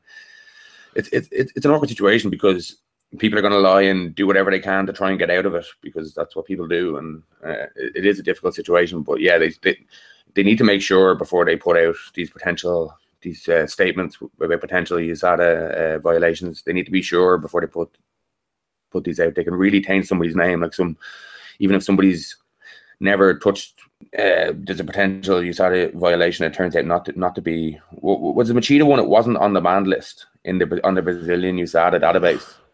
Something like that. That's very, very complicated. As I said, Ian Kidd as well is the one to ask why that, or to go over and read his article. It's pretty complicated, but like Machida Machida never failed the test, I don't believe, did he? He put it on his he disclosed that he'd taken something, but apparently if you searched the United States database of USADA, then it came up as a banned substance. But if you searched the Brazilian version of the website or the database, it didn't come up. So it's a bit murky there. Like it's hard to know who to believe, but they need to be sure before they put out these things and put a stain beside these fighters' names. Yeah, and Lyoto Machida admitted he had taken it. I think he might have failed the test after. I'm not 100% sure, but he admitted he failed it, got a ban, and then someone else actually failed for it without admitting and got less of a ban than Lyoto Machida got. So, like, what the fuck is that about? Like, that's just makes absolutely no sense at all. But I digress. Now, look, I suppose this all boils down to, look, Cyborg is back. She's, the Holly Holm fight is there. Obviously, Jermaine Randomy's the champion. That's there. I suppose we're back to where we were, and I suppose for Cyborg, maybe that's the most important thing. But let's get into the question before we do that. Shout out to before you do this, Cage Warriors this weekend. Oh yeah, Cage Warriors. What do you think? Who's Cage Warriors Dublin? The Cage Warriors' first trip to the Point, now known as, or at the moment known as, the Three Arena. Katrin Costigan against Wendy McKenna, Joe McColgan versus Arnold Quiro, Carl Moore versus Josh Clark from The Ultimate Fighter. Lloyd Manning, he's a judo black belt. He's an Irish guy, very, very good, undefeated pro. He's fighting Paul McBain. Huey O'Rourke of Team Rhino, he's fighting Aaron Maguire of Cork, of BJJ Cork. So, there's some good Irish up-and-coming talent on that card this weekend in the Three Arena, Dublin, 4th of March, yeah. Cage Warriors making its long-awaited return after, what is it, 3 years? 3 years since their last Irish show, I think. Yeah. There's a lot of good people on this card, but it's tough because it's like Carl Moore is fighting Josh Clark. I'm not really that familiar with Josh Clark. Joe McColgan is fighting Arnold Quiro. I'm not really. Are you familiar with him? I'm not really. No. It's one of them. Those are their two big best guys there, and they're fighting people we don't really know. So that's obviously going to be an issue for them. But as you said, first card back, and they're making champions here. It's for the light heavyweight title, the Cage Warriors light heavyweight title, the Carl Moore fight is, and he's a guy that can definitely build around. I see Gary Wallace is on the undercard here as well.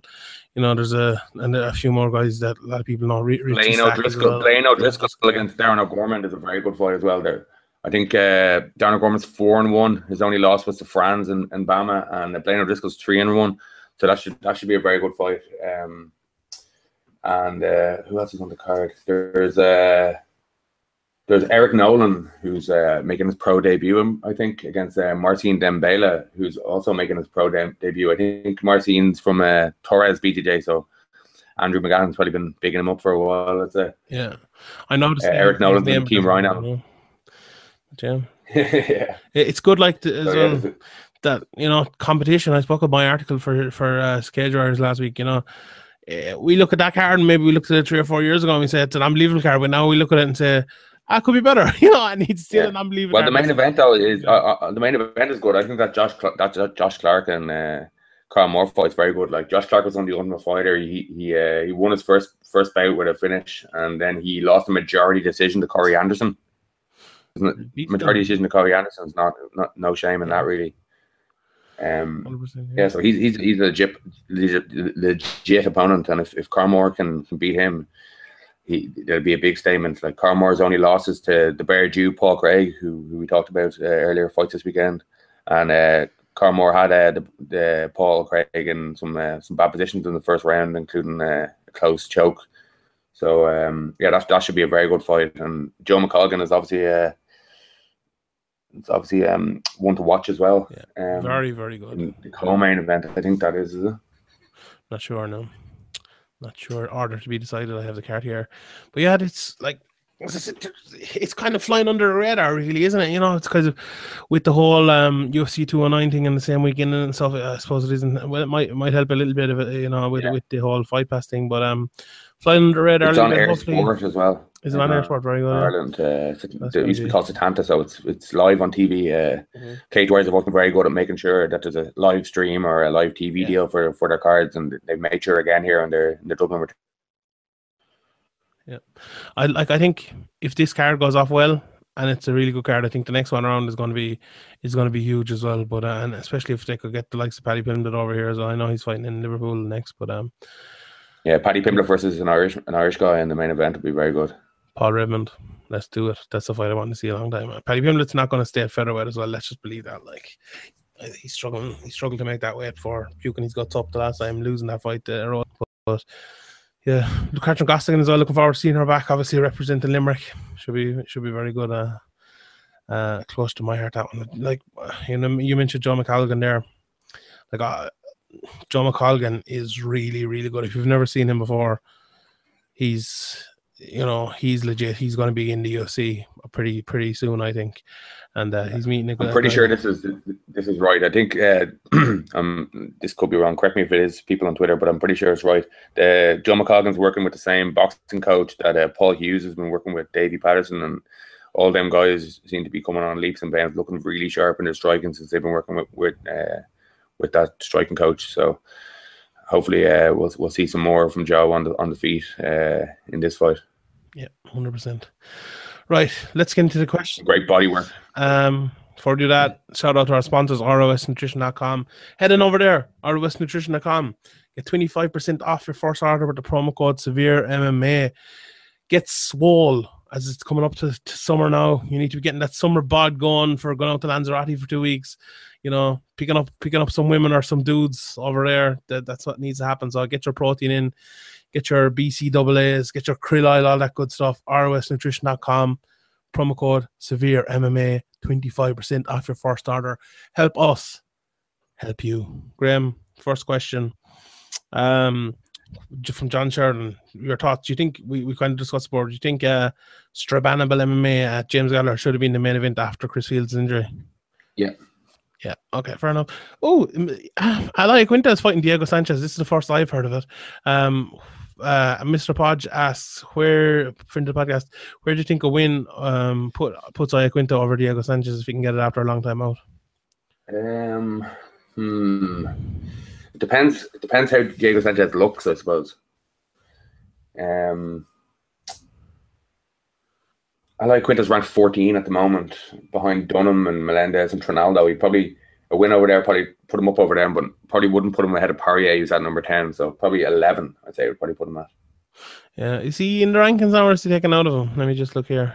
Iaquinta's 14. Oh, he's 14, yeah, but I think he was higher up. I think he's dropped down a bit like that. But yeah, I agree. It shove him up another bit again. The rankings, though, the rankings are a joke. Yeah. At Mr. Podge as well, will there be any fallout from Paddy Houlihan's departure from SBG Tala? Will he set up a rival gym? Do you know what exactly happened here? It was a staffing issue. He was asked to fire somebody who's been there with him from the very start of SBG Tala, and he wouldn't do it, and he left over that. That's what I hear. He's just left SBG Tala. He hasn't left SBG. Like he's still teammates and friends with all the SBG guys. So a few people kind of got the wrong end of the stick on that one. Just want to clear that up. Yeah, I think he set up some Facebook pages as well, or maybe he didn't set up, but someone set one up like SBG Dublin 26 or something, whatever it is. I'm not sure what it was. 24, yeah. D24. Is that it? Yeah. So I don't know if that's associated with him or not, but I saw there was like a picture of him training kids. Yeah, there was and a, stuff. there was a screenshot of a screenshot somebody sent to me of a message Paddy sent. I put it in the article that we put up. Paddy sent a message to some of the members saying that they were going to get a new premises and be doing the same thing, but that he wouldn't be affiliated with SPG Tala anymore. Yeah, so we'll see what happens there, I suppose. 100%. Farrell Connolly at Farrell Connolly, friend of the podcast, ask any possibility of Bama matching Reese McKee versus Paul Redmond next? Well, I don't think so. Yeah, I don't think so. I think there's a big gap in experience levels there. And I don't think that'd be too smart, to be honest. I think Reese needs to get built back up now. Obviously, as I said there even earlier on the podcast, get a few more wins in his career. He doesn't need to be fighting someone, at the level of Paul Redmond at the moment. Now, if they fought, I think it'd be a really good fight. I think both guys are really, really good. And on his day, Reese can beat anyone, and the same goes for Paul Redmond. But I don't think that makes much sense right now. Wally Frogmore asks, is Khabib being bubble wrapped to ensure he gets to the cage for this weekend? Yeah, I was gonna say earlier that we don't know who has injuries or what injuries they have going into the fight, but I think if Khabib had an injury, he would have pulled out, knowing his track record. So just the amount of fucking shade you're throwing at Khabib, that'd be a fucking. Well, I'm just trying to level it out from the god mode that everybody else treats him like he's some kind of floating above. I've been a big fan of Khabib before most people knew who he was, so I'm just trying to be realistic about he's only human. He's only a human. He is not a polar bear. All you are is a Conor McGregor fucking mouthpiece. That's all you are. You're hating Khabib and Nurmagomedov. That's all you are. You fucking. You'll be working for the Mac Life next time. Yeah, that's where you'll be. I'm a huge Khabib fan. I'm picking him to win this fight.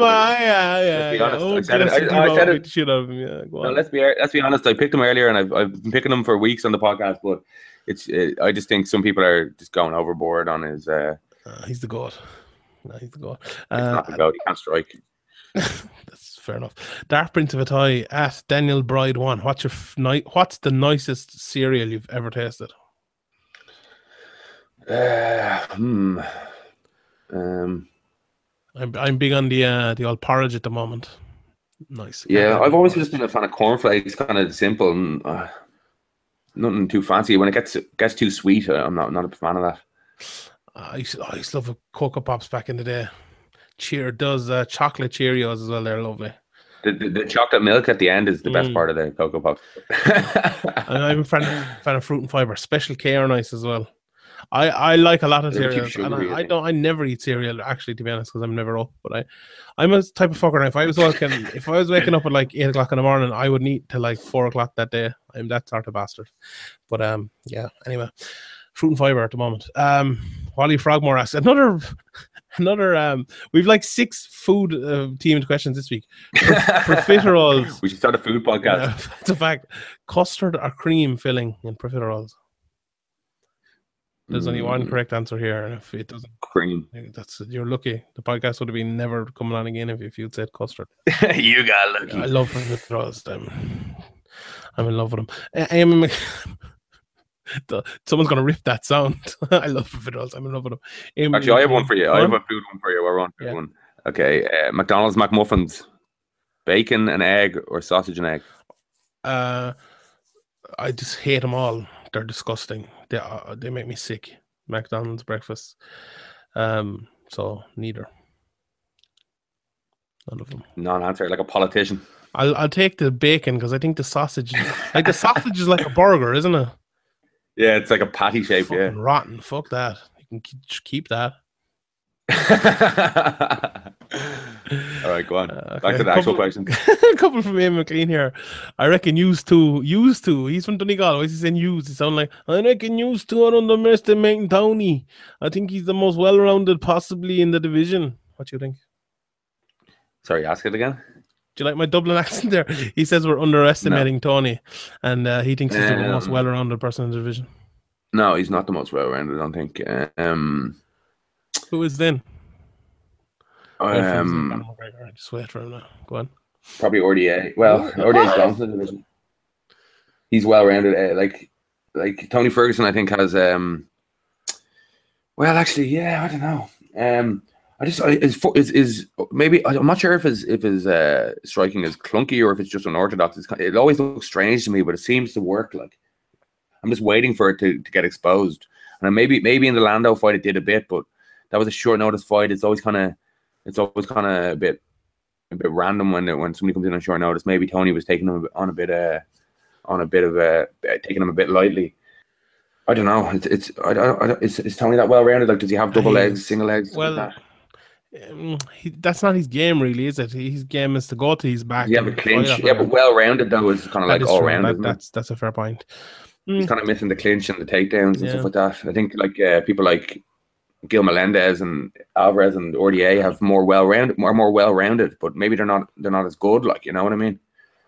I think Conor McGregor's the answer to this question. He's the most well-rounded. He probably is. Although we don't really see much of his ground game, I think it's pretty good. I wonder who he's. Habib, then his striker isn't great. Yeah, even though it's the best division, it's probably someone like outside of there. It's like probably like. Let me look at the division. Could be somebody like Gil Melendez or RDA. Fucking Nate Diaz. Actual well-rounded. He doesn't really have double legs and stuff as well. And his takedown defense is a bit lacking as well, and leg kick defense. My boy Beneil Dariush. There you go. That's the answer. No. My boy Beneil. He'd fuck you all up. Fuck your life. Well-rounded is kind of weird one. It's kind of like who's kind of more evened out rather than who's the best at everything. That is true. Nick Gildea, a Liverpool fan who's probably crying into his cornflakes this morning. Who do you think the flyweight division will be better off when Mighty Mouse loses? No. I don't either. I don't think so. Yeah. I don't know why it would be. I don't think he will lose either. John Minton asks, with Bellator banning national flags, do you think it's overdone in organizations or is it a promotional tool? What was the crack with James Garner and the flag? Yeah, he brought it out in his pants, apparently. hit it because they didn't want him to bring it out. But they didn't want when Conor McGregor's debut in the UFC, he had to grab he had to sneak it in, and they tried to grab it off him and he yanked it back, and I don't know why that is. It doesn't seem to make sense. If he wants to raise his flag, let him raise his flag. I understand why they did it there, though. You know, it's a tension-filled area. Now, if he was to do it in Dublin or Cork or, I think it's overplayed, though. I don't think it is. I think it's overplayed. I don't think anybody was massively offended with anybody putting up their flag. Yeah, and the weirdest thing about it as well was they were up on the screen. The tricolour was up on the screen behind him, and Norman Park had his whatever that flag is, Northern Ireland flag. Yeah. So if they're giving out about that, why are they putting them up on the fucking big screens? Yeah. Jeff Shannon, friend of the podcast, asks if you guys in one word had to pick, who will GSP's return fight be against? See, Nick Diaz is too unreliable. I think it will be Anderson Silva, but I think it should be Nate Diaz. Yeah, Nate Diaz would be very good. I'd like to see that. It's tough to know what direction GSP is going to go with this. It really is. He's been talking like 155 rather than beating Anderson. You know, he's been talking more about dropping down than going up, from what I've heard. I don't think he'll go to 55. He said he can make 155 and stuff. Yeah, but he's always said he didn't want to go up to 185. He's always said for years when he was to talk about Anderson Silva fight that he didn't want to move up, and if he moved up, he would never be able to move down. And yeah, but I could say Eugenie Bouchard is in love with me as well. Doesn't mean it's true, like, you know. Well, yeah, GSP. Come on, pick someone. Get off the fucking fence. Get off the fence. Carlos Condit rematch. That could happen. Where do you see the lightweight title ending in 2017? From Andy Hall at Bootneck Andy. Good username. Lightweight. Yeah. I see Conor still having it. I think Khabib. McGregor mightn't fight between them. Yeah, I'd say McGregor still have it too. So, he had same guy asked again. Will you? Oh no, what's it? Hold on. Regardless of outcome, will the winner of Khabib versus Ferguson, if they fight McGregor, be his toughest matchup? No. Who, Aldo? I think Aldo's a tougher matchup, and Diaz is a tougher style matchup than Tony is for Conor. I definitely agree with Tony, but I think Khabib with an either or. He said either, yeah. Well, both of them. I think Khabib is probably his toughest matchup to date. Although I think Aldo probably is the best fighter out of all of them. But it just didn't go, obviously. Aldo would run through Khabib, I think, to be honest. I want to see it so much. Kevin Higgins asks about Scott Coker and the video. We spoke at length about that. There's a couple of questions there. One from Bear Butt Boogie, and there's one from someone else there. What do you make of Khabib's kind of intimidation tactics, blocking media and stuff? He blocked Robin Black, I believe, for a breakdown he did. He blocked me a few years ago as well. I think it was actually Ali, his manager, trying to block me though, and he just balls it up. He follows me. Honestly, he follows me. So like he follows the good media anyway. So that's how we know. Fake news, real breakdowns. I don't. It's Ali. Yeah, I think you hit the nail on the head there. 100%. Two people asked the same question. Patrick asked it, and someone else asked it, and I think it might have been asked last week as well. Dino's Linuxes or Hillbillies? I was obviously in Cork this week, and it's which is the best chipper. What was it? Hillbillies and what? Dino's Linuxes or Hillbillies? And I believe Linuxes. I've never had an Linuxes. Oh, you've never had Jackie Linuxes? You're fucking. I hate you. You're worst person ever. Hillbillies. Hillbillies is nice. The chips are shit. The chips are shit in Hillbillies. Just the chicken is immense. Tit in a bun in Hillbillies, can't beat it. Absolutely delicious. I'm gonna go with Jackie Lynch's nicest chips in the world. Brian Lynch asked a few questions. Is he a misogynist for not liking women's MMA? Yes, you're very problematic. It depends why he doesn't like it. Yeah. Hot take: Khabib's overrated and gets knocked the fuck out by El Ferguson, Tony El Kukui, T Ferg. It's a possibility that Tony does, yeah. As we discussed earlier, and I think he is overrated because he has a godlike rating, untouchable rating with a lot of people. Mm-hmm. Alan AJK _ Dublin, friend of the podcast, asks, this is for you, on a scale of 1 to 10, how sick of Scott Coker's bland answers are you? Hashtag let me get back to you on that. Yeah, it's tough. It's tough to get an answer out of him. You ask about a 35 and 45 pound thing, and he starts talking about Sinead Kavanagh. You ask about live streams, he starts talking about a Bellator app where you can watch it back delayed. It's just not the answer to the question you're asking. It's a bit frustrating. In fairness, you were about 3 centimeters or 3 millimeters away from the microphone, roaring it. Hello, Scott. Can I ask you a question? That was I was trying to do the camera and the thing because I was slacking in the back. The Undertaker, is it? The Undertaker, Mark Calloway. Is PC's Paul Bearer from now on? So there you go. RC Kane, I think he's Paul Bearer, Pizzy Bearer. Let's call him from now on.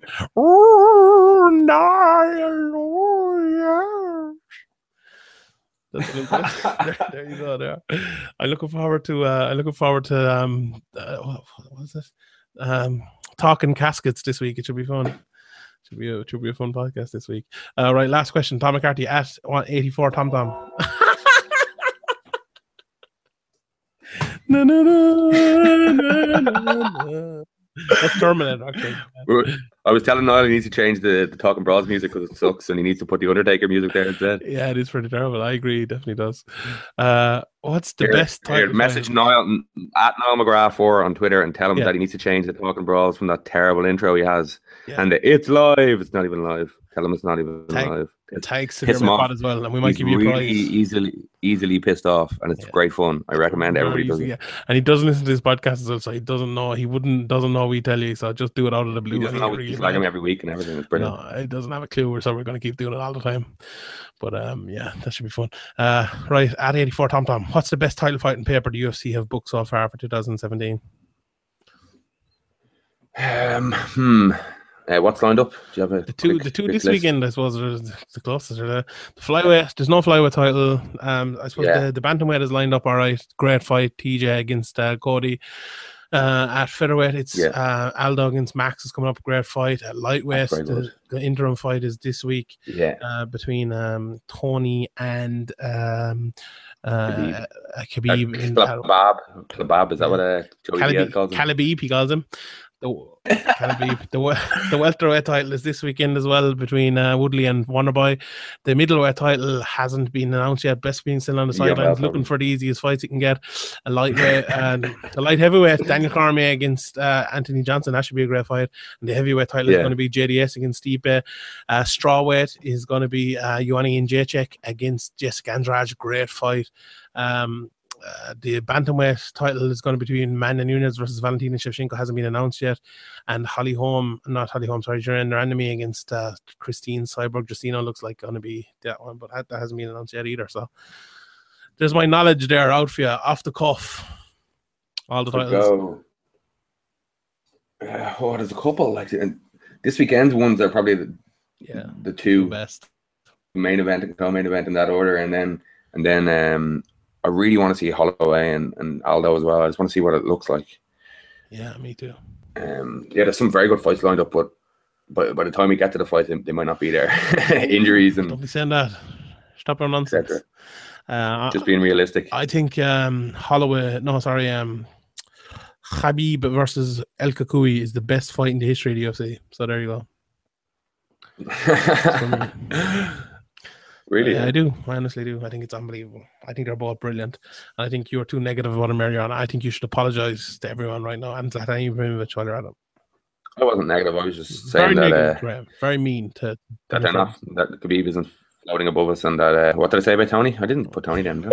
I'd say he's overrated. Imagine if he did calf slicer and after I called it. Imagine.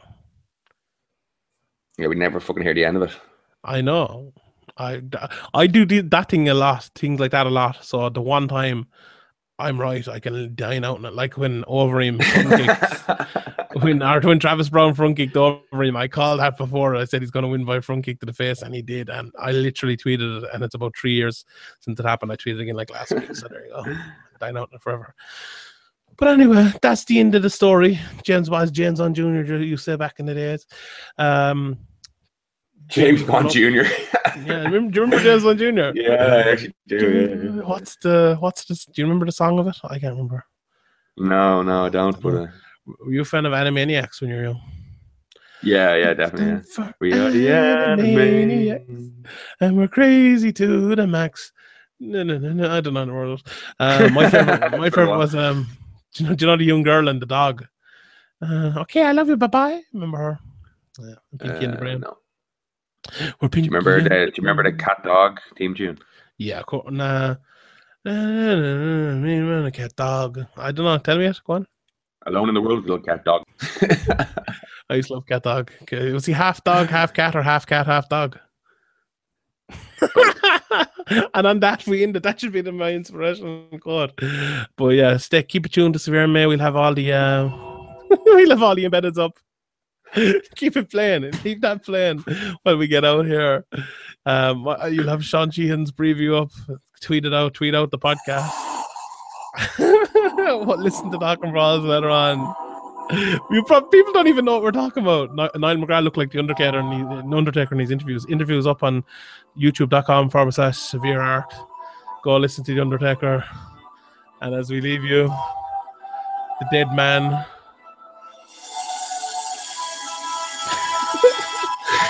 There's the inspirational quote for the week. I know you have to put on the music for the inspirational quote. Go on, throw it on. A happy person is not a person in a certain set of circumstances, but rather a person with a certain set of attitudes. See you next Tuesday.